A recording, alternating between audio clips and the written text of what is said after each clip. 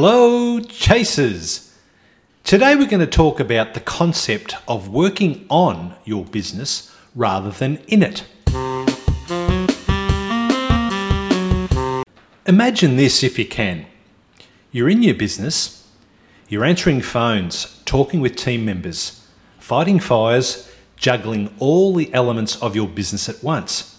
Marketing, sales, management, operations, finances, cash flow, debtors, creditors, suppliers, and more. You're extremely busy and you've just realised that you forgot to eat lunch again, and someone unexpected has just walked in the door. Unfortunately, that means you're going to have to spend time with them instead of completing that paperwork you really wanted to finish. Oh well, you'll take it home and do it tonight. Sound familiar? This is what working in your business means. You're in the midst of it and trying to handle everything and be everything to everybody. Picture this instead.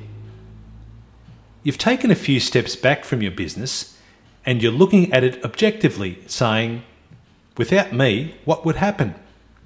What do I want to happen? What needs to be done to free me up from working in it all the time? If your business were a lump of clay, what would you mould it into? Just thinking about it, you can sense the huge difference this could make. Imagine taking some time away from your day-to-day tasks and looking at your business in the long term. Think of the creative ideas or opportunities you could come up with. This is working on your business. The secret is not to work in your business, but to work on it. Stephen R. Covey, in his book, The 7 Habits of Highly Successful People, says to begin with the end in mind. In other words, whenever you start a process, understand exactly what the end point is before you start. Now think about that in the context of a business. How many business owners actually do that? Why did you get into business? Financial independence? To be your own boss? To spend more time with your family? Is it happening for you? The fact is, most of us jump or fall into business.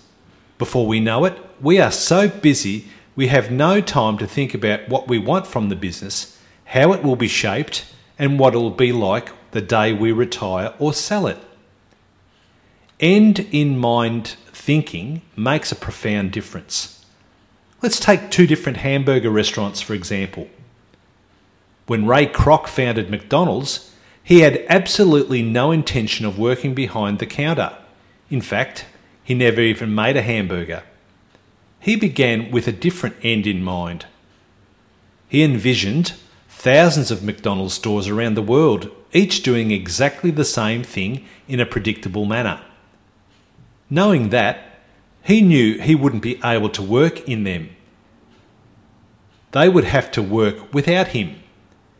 He then developed processes and systems structured around how to hire people, the colour the restaurant should be, the way a restaurant should be managed, right down to the way they should heat their buns.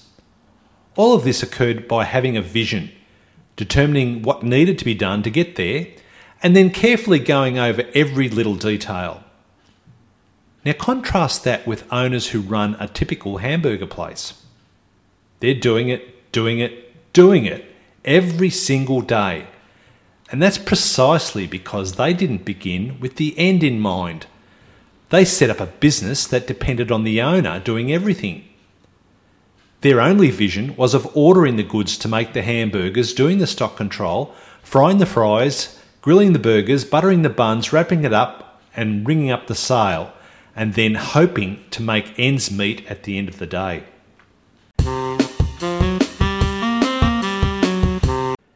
In the late 1990s, I attended a seminar by Michael Gerber, who was on a world tour promoting his book, The E-Myth Revisited: Why Most Small Businesses Don't Work and What to Do About It. And it had a profound effect on me and set my business off in a different direction from where it was heading. He points out in his book that it's a myth that most businesses are started by entrepreneurs. Gerber suggests that most businesses are actually started by a person suffering from an entrepreneurial seizure. That is, instead of creating a business that works, we create a business that is us. A business that often becomes all-consuming.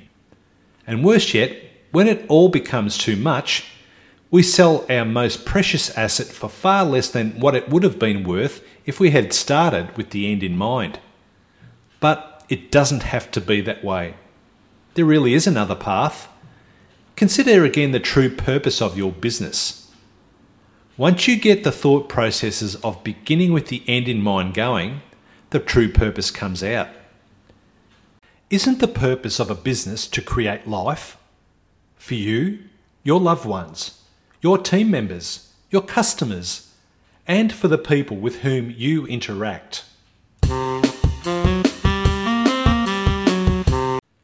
An important step to start working on your business is to develop systems for everything. A number of things happen when you do this. First, you don't have to perform the process. Second, it empowers your team members to take on more responsibility. And third, when you systemize, you automatically develop what we call the way we do it here. A central theme in Gerber's E-Myth is that most businesses fail or never reach their full potential because their owners spend too much time doing the work that the business does rather than managing and growing it. Creating a systemised way of doing things not only makes the business run in a totally predictable way, it also makes your business worth much, much more because it doesn't have to rely on you to operate it and be there. Think about this concept by comparing the local hamburger store to McDonald's. In which company would you rather own shares? McDonald's most likely. Why? Because McDonald's makes better hamburgers? Probably not. You'd pick McDonald's shares because the company works like clockwork, no matter which one you visit. They all have completely systemised processes that make them consistently high quality and very successful. What happens when you get to the end? If you really can begin with the end in mind and create a systemised way of getting there, then it means that the business must have an end point. That is, there must be a point when you can stand back and say, now it's finally done. If at that point you decide to sell the business, you're handing over a business worth many times more than when you started, simply because you thought about and developed the systems that allow the business to function successfully without you. And if you decide to stay involved in the business in some way, you know now that it can function independently of you. It's not your life. You've developed a business that you're a part of, yet you're still apart from it.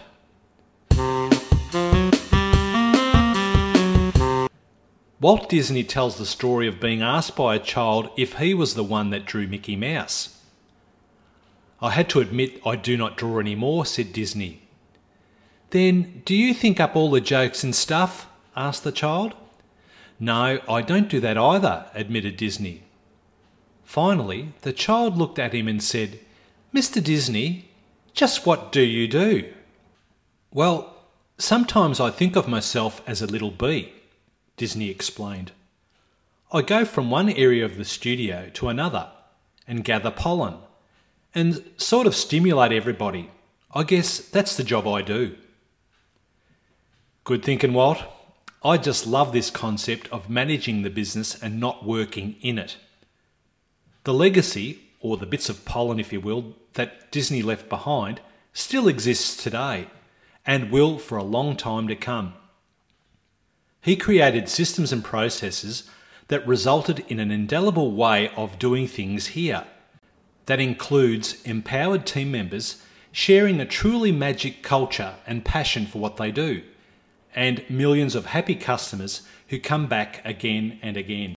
So, if you want a different kind of business, one that doesn't depend on you, and one that you are managing and not working in, then you need to think differently about it. Thank you for listening. I'm Chris Becks, and I look forward to bringing you another episode soon. If you enjoyed this episode and you'd like to help support the Chasers channel, we would love you to share it with your business friends and colleagues, post about it on social media, or leave a rating and review. To catch all the latest from CBEX Business Solutions for Good, follow us on Facebook at facebook.com/CBEX, Instagram @CBEX, and on the internet at cbex.com. Thanks again, and we'll be sharing new info with you on our next episode.